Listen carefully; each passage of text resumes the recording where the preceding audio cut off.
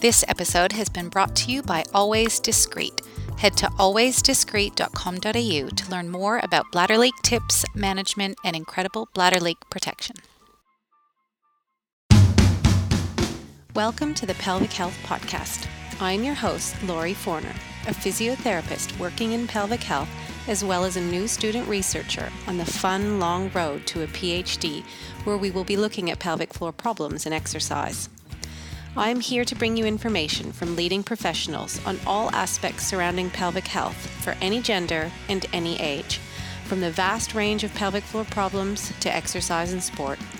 Remember our disclaimer: materials and content in this podcast are intended as general information only and should not be substituted for medical advice, diagnosis, or treatment. In today's episode, I am welcoming back the ever-lovely Fiona Rogers to talk about neuromuscular electrical stimulation, or what some people know as eStim, for the pelvic floor. When is it appropriate to use? What kind of parameters should we be thinking about? What kind of probes should we be thinking about? She was running this as a face-to-face course. I'm sure that those will come back, but of course it's a crazy time in the world. So now, to make it easier for everyone, this is now offered online for physiotherapists. So we get a little bit nerdy. Well, she does, not me. I'm still trying to work it all out in order to understand it. And I hope that everybody enjoys this episode, and check out the show notes if you want to find out more. Thank you so much for giving your time. I know that you have been busy doing so many things, but I know that you have put your heart and soul and brilliant mind into the research supporting the use of electrical stimulation for pelvic floor physiotherapy, and I don't know enough about it. Thank you for having me, Laurie. It's nice to be back with you. Okay, so if people haven't listened to your other podcasts, they need to go back and listen to them because your background is there. But so my introduction to electrical stimulation, I don't even know when I started to learn about it. I will admit I actually don't use it a lot, and the biggest reason I don't is because I just don't know enough about it. And yeah, that's the case with a lot of people. And I think because I'm just a little bit older than you, Only when a I little. went through uni, only a little, when I went through uni, we did an entire year of electrotherapy agents. So we learnt everything and used everything. And what I found, certainly through, having our website, Pelvic Floor Exercise, is I'm constantly asked questions by people, what's the protocol for this? What's the protocol for that? What should I be doing? And it became very evident that the depth of knowledge was quite broad when it came to electrotherapy. And I think that's because that pendulum, and I talk about the pendulum at the beginning of my course, and that's the reason that that course was created. The pendulum has swung so far from where we learned everything right through to there was that period of time where you didn't put a machine on a patient, or if you did, you weren't a real physio, and then it was sort of hands off. And that pendulum, I think, has kind of swung back towards the middle somewhat, perhaps where it should be. But then that left whole generations of physios only getting a very small amount of EPA lectures at uni or exposure to it, even in clinics. So that's why I set about thinking, well, if I put it all together in a course, then I can direct people towards that, and I can answer all of those questions. So that's kind of where things stand, I think. And also the research with a lot of the EPA, some of it's good, some of it's not so good. What's becoming obvious to me, having read one or two papers about it now, is that I think, in a lot of cases, it's perhaps the parameters weren't as they should be, or the protocols weren't perhaps as good as they could have been. And in a lot of it too, the outcome measures that were used were probably, I think in some ways a little bit biased towards what they were putting it up against, like a drug therapy when you're looking at TENS. And certainly things like pelvic floor muscle training. I think some of those papers have been somewhat misinterpreted and have come out as, only pelvic floor muscle training works, whereas in a lot of the papers it actually shows an equal efficacy for a lot of groups. So there's no doubt that pelvic floor muscle training is our go-to gold standard. It's got the research behind it. But there's certainly research showing that electrical stim will work as well, not necessarily as well as, but it will certainly work for a certain group of patients. I just think there's been a bit of a misinterpretation in some of the research, and I think what we need to learn is to look through it and work out which patients we should be using it for, because the general consensus now with TENS and with, certainly when we're looking at pelvic health, TENS and electrical stimulation, last resort. So, and I think most people will admit that they'll do everything else. Oh, nothing's working, so I'll pull out the stim machine. They then use one of the preset programs, which the only ones I've tried. They're not ideal, and Yeah. so they use that, and that's not necessarily suitable for that patient. So the patient's not compliant, or it's uncomfortable for them. They try it a couple of times, they come back, patient hasn't used it because it's uncomfortable, so the machine gets thrown back in the cupboard. Oh, that doesn't work. So if it didn't work for that patient, it's not going to work for anybody. That seems to be the story that I hear. If you learn the principles behind all of the parameters, how to use them, how they affect nerve and muscle fibres, then you can work out what the best protocol for that patient is. And learning to adjust the parameters and set a custom program, to me, is the key to it. And if you can do that, you'll have a compliant patient and you're more likely to have success with that patient. So you're telling us we should understand what we're using and why. Pretty much, yes. Pretty much. Go figure. Pretty much. Now, and in fact, go on. Sorry, in your course, do you talk about TENS and muscle stim?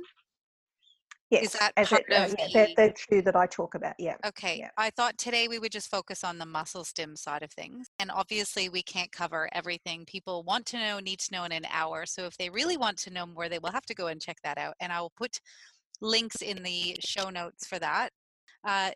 What do you find is or is there kind of a main dysfunction within the pelvic floor that we're looking to use muscle stim with? Well, essentially, yes, those with and what the research has looked at is those with a low level of strength. So modified Oxford scale of 0 to 1 is what some of the research says. So generally the accepted use of it is someone's got a weak pelvic floor, they're having trouble instigating or facilitating a contraction, that you can then use stim to start that process.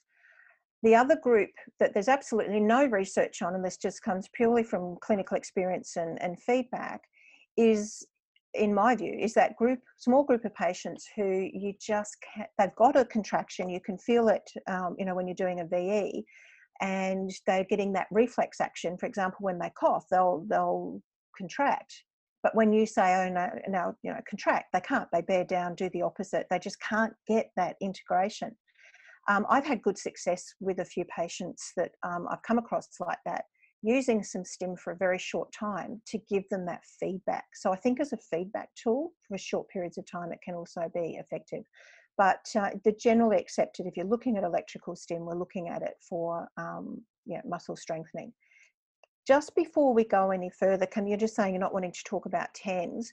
Just as a little taster, perhaps, there is really, really good evidence using TENS for overactive bladders, and particularly using it in the form of TTNS. So, I think that's a big area where TENS can be very applicable when you're looking at pelvic health patients. And a whole podcast on its own. I could say easily, I could talk about it for ages, and that's the topic I've spoken about at several medical conferences as well, in workshops relating to overactive bladder, and talking about, there's always someone talking about percutaneous. I talk about transcutaneous, and then there's someone talking about medication, Botox, and SNS. So there is some really good research there. And I would also say watch this space as far as pain management goes, particularly with the opioid crisis. And looking at other forms of pain management. It's certainly making a big comeback there. And there's a heap of neuromodulation research going on in all sorts of areas at the moment. So, that is an area that's growing. And I think that's something that we need to understand as physios, doesn't matter what part of the body you're treating, that we need to understand the principles behind that, because we will be seeing patients coming through using it in various forms. Again, a whole other podcast that we need to do on that to cover that, Possibly, yeah. or to do your course, which is on my list. And is that out yet?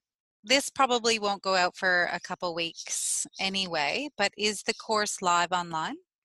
The course is now live online. So my intention had always been to put it online, but the plan was for 2021. That is, again, I'll put the link so that everyone can find it. But so if we're talking about electrical stimulation, and if we think of the patients, like you said, regardless of what pelvic floor dysfunction they have, if you are trying to get them to have awareness and increase their pelvic floor muscle strength or endurance or function, before we kind of get into a little bit more detail about that, how does electrical stimulation actually work? Well, effectively, you're artificially stimulating the muscle to contract. So instead of the pulse coming from the brain down the spinal cord, it's actually coming from the direct contact of the electrode with the muscle into the motor units and causing contraction. So one of the there's a lot of theories of it, how it works, and one of them is actually that we're just putting more sensory motor input in, and they've done, and a lot of the research, in fact, has been done on with functional electrical stim with stroke patients, and also large muscle studies in the sort of musc orthopedic arena as far as how it works. So we do extrapolate somewhat that that's the same way that it works within the pelvic floor. So, there are theories, and some of it is just that waking up the muscle, that awareness through the sensory motor cortex. But you do get that actual contraction of the muscle from the electrode interface with the muscle. So that means that you have to have a muscle that is present and has a nerve Innovation. supply. Yes, that's Yes. a more Yes. technical term. Thank you. You can stimulate denervated muscle, but you need much longer pulse widths, and you need to do like you're doing it directly. So it can be quite uncomfortable. So and when we're talking about using in the pelvic floor on the whole, yes, we have innovation there. It's just that we don't have contraction. There is also some evidence that using it early on will help with axonal sprouting. So if you've got a neuropraxia, using some electrical stimulation can actually speed up that healing process. What So might that's cause where a neuropraxia? Well, if we're talking pelvic floor, we're talking vaginal birth, Yeah, muscle okay. Just compression checking. and stretching. Yeah. So, and I think that's one of the places that perhaps we don't use it, where we could possibly be helping our patients earlier, because certainly postnatally it just seems to be, oh, well, we try everything else, 9 months down the tracks, we're still not where we think we should be. Let's try some stim. Whereas, if we bring that in earlier, we can two things. We can possibly be assisting any recovery from the neuropraxia, but we can also be building up some muscle bulk and strength to help support the pelvic organs during those early stages. And new mums still have to lift babies, and they still have to do general ADLs, etc. So in some ways, I wonder if we're doing a disservice to our patients by not, for those who are in that neuropraxia group, that we might be doing them a disservice by not bringing it in earlier. Is thinking about, or is just giving them pelvic floor muscle exercises not enough, or does the muscle stim make this kind of happen faster and have even more added benefits? That's the theory, yes. So, I mean, I'm not saying that every postnatal mum should be given it, but if you've got a lady who's got an obvious neuropraxia and she's not progressing, obviously we're going to try active voluntary pelvic floor training first. But if you've got someone who's just not progressing, they're not improving in their MOS, or if you're using, for example, Peritron, etc., to track their progress, then they're not progressing. then, I just certainly think we should be looking at perhaps bringing it in a bit earlier with those ladies to just give them that boost along until they recover and until they've got a decent voluntary contraction. Because as I said, in like for total knee replacements, etc., in the orthopedic world, they actually use, if you've got, this is probably getting off postnatal a little bit and looking more at prolapse, but if you've, with a inhibited quads muscle, they do use it quite a bit to retrain the muscles pre-op and post-op. So if we've got something like a prolapse, which is inhibiting the levator ani from contracting, and then you say have surgery, and it should be, that's one of the questions I sort of tend to ask, should we be using it post-op to help build up that muscle strength in the initial stages like they do with the large muscle groups? And again, that's something that's just not really in the literature, and something that perhaps we should be considering. Again, I'm not saying for every patient, but for those who just aren't progressing with our normal voluntary pelvic floor muscle training, should we be looking at bringing it earlier? Because as I say, the general consensus seems to be, leave it as a last resort. Nothing else has worked. So, and it's interesting because I start my course, and I've included this in the online one. There's a really lovely book that was printed published in 1922. And it's looking at electrotherapy, and it's reflecting back on, in this section, on a talk that was given back in 1847.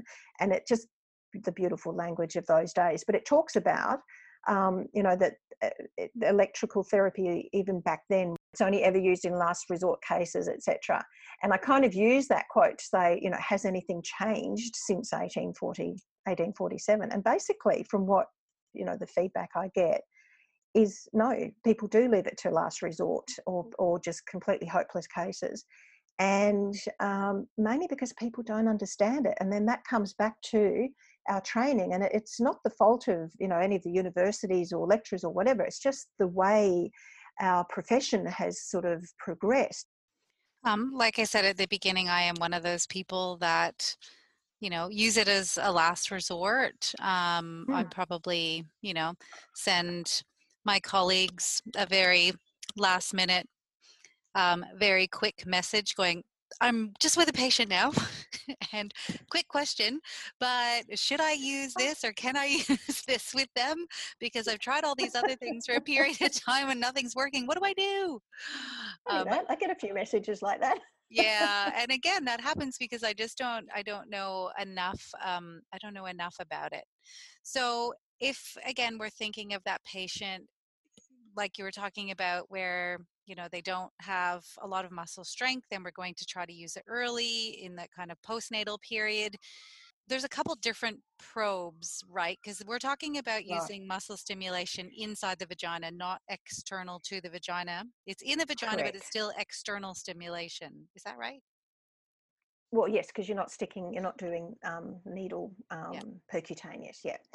And that's the other thing, is people tend to use the same electrode for everybody. And, one of the things you've... Not the same, as in like the same Oh, type of no. electrode, Okay, but not... Yes. Okay. Okay. The same type of electrode for each Okay. patient, yes. Each patient needs to have their own electrode, but that patient can keep reusing their own electrode, but absolutely, they're single person use only. We'll get that one out of the way. But there are different, and the difference, there's different shaped ones and there are different sized ones. And so that's where, again, that's a question I get asked a lot. Which electrode should I use for my patients? But I also get patients contact saying, I've seen the physio and they've told me to get an electrode and a machine. Which one do I buy? And we're going, well, I haven't done a VE on you, so I don't know what your levator hiatus width is. And that's the crucial thing. You have to match the electrode to the patient's anatomy, because you need to be able to close the circuit. So your electrode needs to be in contact on both sides of the vagina, and then hence the levator ani. Everyone should know this by now. As a physiotherapist, I do not believe in telling women with urinary incontinence just to wear a pad or a liner and keep pushing through. I also don't believe that they have to stop doing the exercise and activities that they love forever in order to manage it. I know how important pelvic floor exercises are. I know how important modifications to risk factors are.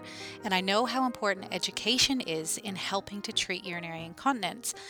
But I also know how extremely important promoting physical activity is. We have the highest quality evidence demonstrating that physiotherapists can greatly improve or often cure incontinence. But I also know that this management takes time, and for some women, while it might improve their leaking by 80%, sometimes they will still have leaking, or there will be a subset of women that we can't help enough.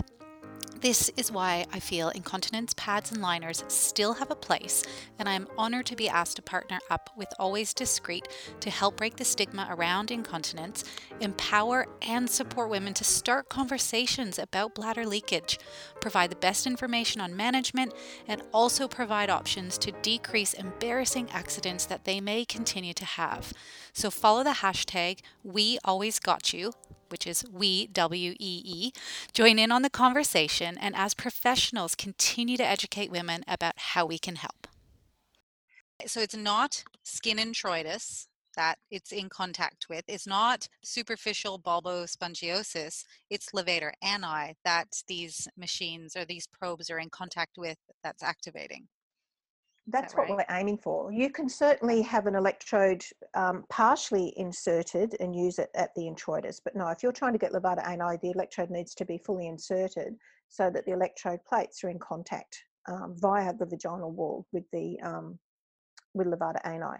So the problem comes when you have someone using a stock standard 25 millimeter width electrode when you've got someone with a really wide hiatus. So you need to have, measured your width to then work out which is going to be the best electrode for that particular patient.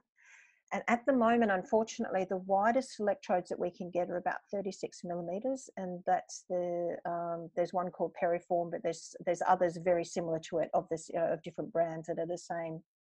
So I'm not sort of affiliating here with any particular branding. You can get those wider ones. So it really depends on what's your treatment goal. What are you trying to achieve with this patient, and getting the correct size and basing it on that, not on the cost of the electrode. As far as machines go, it really doesn't matter. But the machines try to sell themselves based on how many whiz-bang preset programs they've got, which really doesn't matter. As long as you can adjust the parameters, the hertz, the pulse width, and the intensity, and I believe the big one you need to be able to adjust is the ramping up as well. So if you've got access, if your machine allows you to set a custom program and allows you to adjust those parameters, then you can do whatever you like. It doesn't matter what machine it is. But a lot of people go by, oh, this one's got 11 preset programs, or then that one's only got 6, so this one must be better. It really doesn't matter 2 hoots how many presets it's got. And the other thing that can be quite confusing, just whilst that thought's in my mind, the preset programs, and all machines tend to do this, they call them certain things. So they'll call them stress incontinence. So it's a program for stress incontinence, or a program for urgency, or a program for endurance. And it can be very confusing, because if you've got a lady, for example, who has, prolapse, and part of the reason she has prolapse is some weakness in the pelvic floor, and you want her to strengthen, she's going to pick up that, instruction book and go, oh, there's no program here for prolapse. What do I do? So it's understanding what the particular program parameters mean. So essentially, all the ones that I'm familiar with anyway, the programs that they call stress incontinence are the parameters for strengthening muscle. So they'll be anywhere between 20 and 40 hertz usually. The stress ones will generally be up around 30 to 40 hertz. The endurance ones will usually be around 20 because 20 hertz is aimed mainly at your slow twitch fibers, and the higher the hertz, they're aiming at the fast twitch. But that's another whole story, because when it comes to recruiting motor units to make a muscle contract, when you do a voluntary contraction, it follows what we call the Henneman's recruitment principle. And the slow twitch, small fibers are recruited first, and then there's a gradual build up in tension, and then the fast twitch are brought in, dependent on the load or the load that is expected of that muscle, or the action that's expected. And it's generally accepted that it's a reversal of recruitment when you use electrical stim. So it actually recruits the fast twitch fibers first, because they have a lower threshold to recruitment. And that's where it comes in, and we don't have time to go into all that today, but I do go into it all in the course. That's why you have to understand the different types of nerve fibers, the different types of muscle fibers, and what their different thresholds are and how they react, so you understand how stimulation actually works, if that makes sense. So the general principle, or the generally accepted principle, is that with a stimulated contraction, you get your fast twitch. So it's an all or nothing. So you get a full-on contraction. So that's going to fatigue a lot quicker as well. So you have to take that into account. You also have to take into account that that's likely to cause delayed onset muscle soreness as well, and accept that that can happen. And I mean, you can get that from just doing a voluntary pelvic floor training program as well. But it's just understanding all of that. So if you've got a patient who comes back and they've perhaps overdone it a little bit and they're sore, you go, oh dear, that's made them sore, let's stop doing that. It just, it comes back to the same principles that we use with other programs. You've got to get your dose right. And that's the other thing where the research probably has let things down somewhat. When you're looking at the dosage, you need to get the frequency and the intensity correct. So if you're giving let's just say we've got a knee that we're rehabbing, and we dose their exercise program. We give them a frequency, as in how many times to do it, and we give them an intensity, how strongly to do it or what weight to do. If you don't get that dose right, if you underdose them, they're not going to improve. If you overdose them, excuse the expression, but if you give them too much, you're going to make them sore, you're going to put them backwards. And it's exactly the same with EPA. You've got to get that frequency or the hertz right, and you've got to get the intensity and the milliamps right. Otherwise, you're not going to get the effect of the dose. Same as when you take a medication. If you don't take the correct dosage, you're not going to get the effect that you're after. So it's learning to work that out that is crucial when it comes to using any form of neuromodulation. Is the intensity not just based on their sensation, or are you presetting that, and then what are they pushing up and down? No, your intensity is, it is what they're feeling, but you need to, depending on whether you're using TENS or electrical stim, you need to get that intensity correct. So if you're aiming for a muscle contraction, you have to get the intensity high enough for the muscle to contract. And that's another thing that, I often get people contacting me saying, oh, but I've got them up to 20 milliamps and nothing's happening. A lot of women for their pelvic floor are going to need to get up around 50, 60 milliamps to get a contraction. So where the understanding needs to come in, when you do a voluntary muscle contraction, there's no great sensory aspect to it. Like, I can contract my elbow and get my biceps working, and I'm not actually, I haven't got a lot of intense sensation there from that. Whereas if I had electrodes on there contracting my biceps, there's the sensory aspect. So we all know you put an electrode on, you get that tingling sensation, and which builds up depending on what hertz and intensity you're using.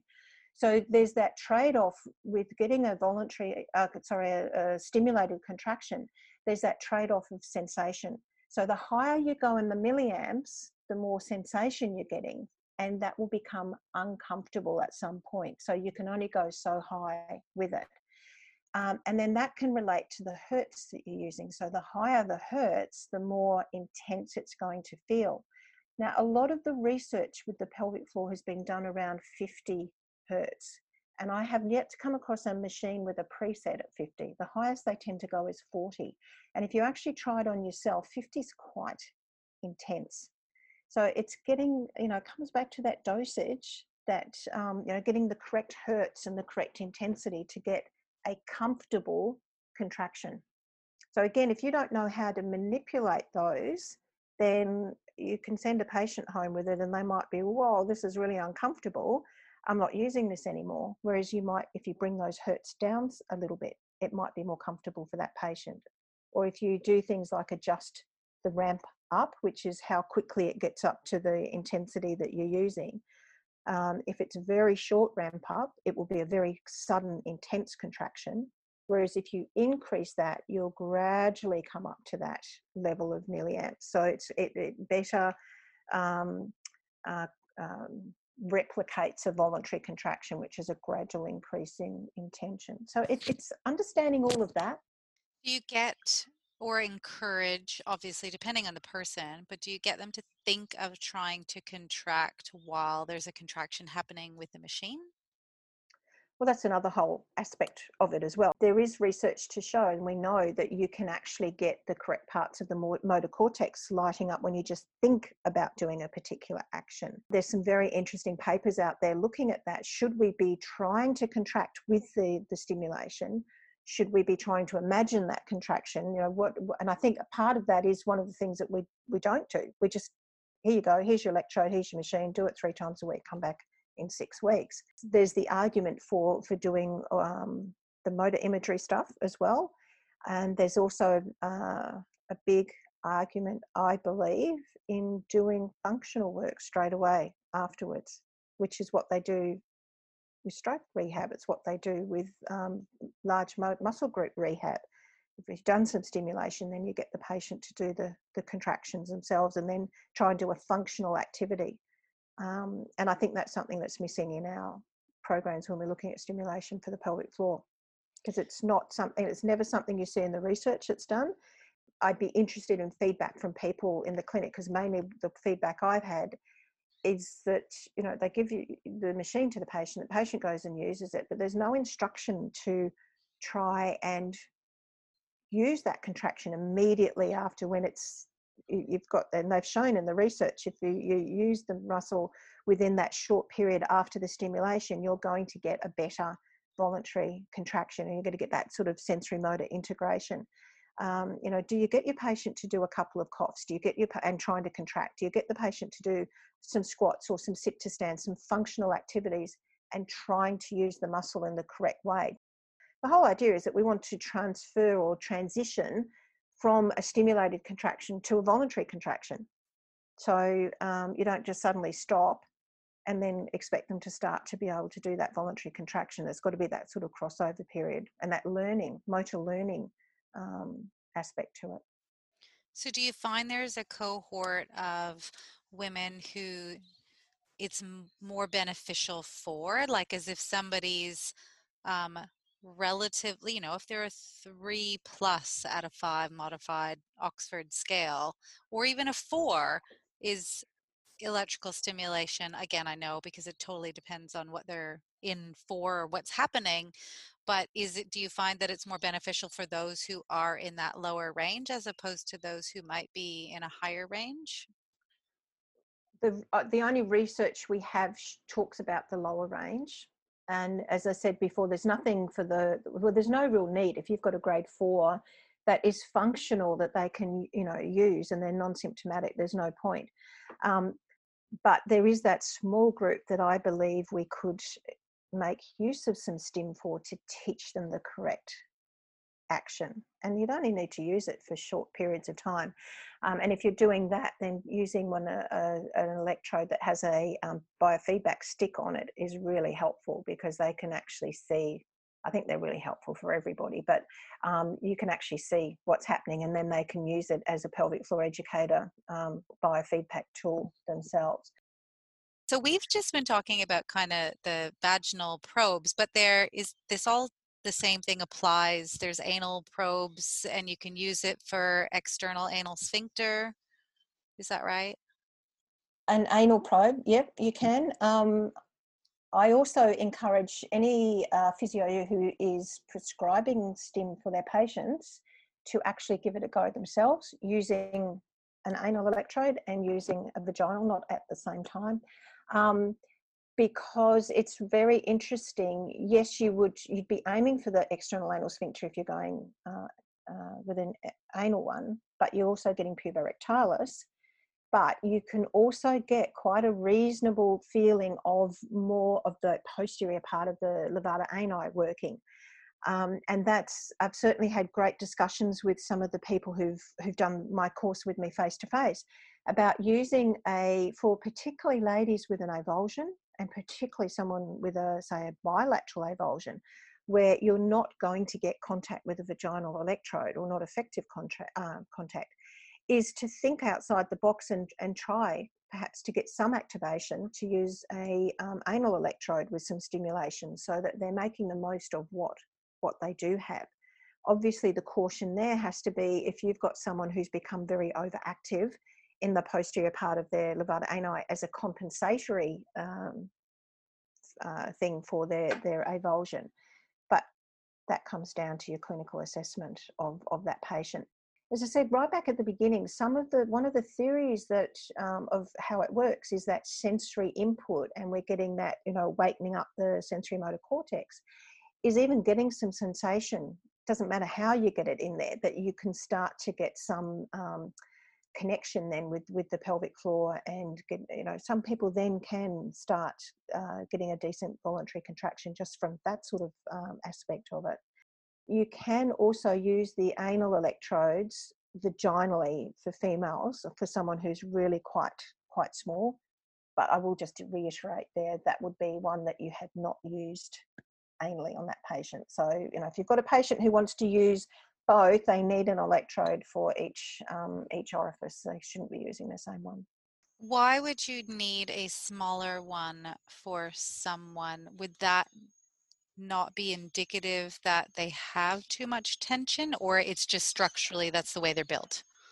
Okay, sorry, that's probably more for your pain patients. So Okay. ladies with a very small introitus or a very tiny levator hiatus. So you can use an internal probe for pain patient For muscle stim or application, TENS? more for TENS, yeah. Okay. Even as I talk to people, and even as we go through it, there's still that concept, what is the difference between electrical stimulation and TENS?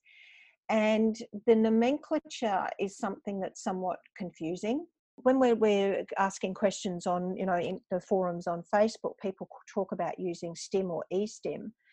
If you're talking about neuromuscular electrical stimulation, or NMES or e-STIM, you're talking about using it to stimulate a muscle contraction. Whereas if we're talking about TENS, we don't want muscle contraction. Although with low level TENS, you can get the acupuncture light. You will get little fasciculations in the muscle, but it's not functional. So what is the difference? The main differences are TENS is used on a constant, there's no work rest, so it's on constantly. E-STIM has a work rest, so there's an on and an off, so you're getting contract and relax. So that's one of the main differences. The second big difference is that it depends where in the range of hertz you're working. So if you're working on the very low range, 0 to 10 hertz, you're looking at a sensory. You're not going to get muscle stim. If you are, it's only little fasciculations. Once you start to hit around 20 hertz upwards, you're getting a tetanic contraction. So, and then beyond that, now you will have people who will argue against this. I've yet to see any research that's done muscle stim past 50 hertz. Generally, we'll sit around that 40, again, as we discussed before, because there's that sensory aspect, and you've got to balance getting a comfortable contraction. Once we start to get higher beyond that 50, it becomes you do get a contraction, but it's so uncomfortable that you're not going to tolerate it for e-STIM, but it becomes much more sensory. So if you don't have your electrodes over motor points, and you use, by that stage, we're using it externally for sensory aspect, you're just going to get a sensory input. You're not going to get the muscle contraction. So TENS is used at low and high frequency, and E-stim, if you're going to use that term, is used in that mid range. As long as you can set a work rest function on it, any old machine will do either or, as long as you can set constant or a work rest. Yeah. Does that make sense? Yes, it does. Thank you. You're looking like, whoa. But that's one of the big things that I think is misunderstood. What is the difference between them? And if you're choosing a machine, you need to choose a machine that allows you to manipulate, so you can work out what you can do with that machine and how you can use it. Is there a list of patients or types of people that you wouldn't use electrical stimulation through for pelvic floor? Like, other than what we talked about earlier, where that if somebody's got a relatively good strength, then you probably don't need it. But if you were saying, like, if somebody has a bilateral avulsion, you shouldn't use it, if they've got anally, if they've got this compensation mechanism, that it's not appropriate. And I know all this comes down to clinical reasoning, but do you know of like certain circumstances where someone has maybe sent you a message and you go, well, that's not appropriate use to use electrical stimulation in that type of patient? Does anything come to mind as to who it might not be appropriate for? Well, the patients that we've spoken about, someone who's got mesh inserted, now that's another big controversial one. There's no evidence at all, and I have done quite an extensive search to find evidence that using stim, and I go into this in our contraindication section, but my personal view is that we shouldn't with someone with mesh in situ, but not for the reasons that everyone assumes. And the assumption is that does it conduct the current?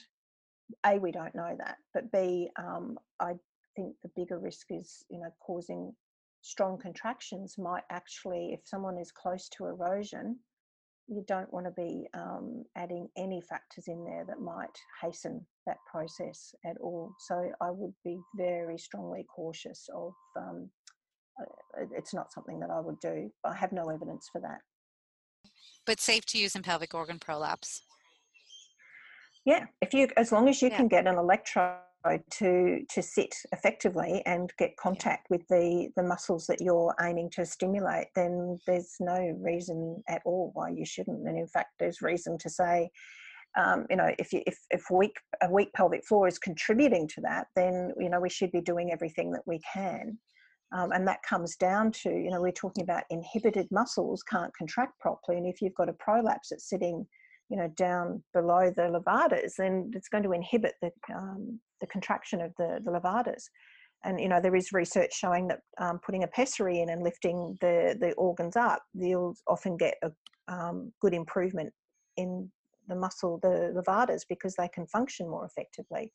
You have a whole course on this. We could talk about it for a very long time, but I just wanted to highlight, well, look, to be honest, I just wanted some one-on-one time with you so that you could answer some of my own personal questions.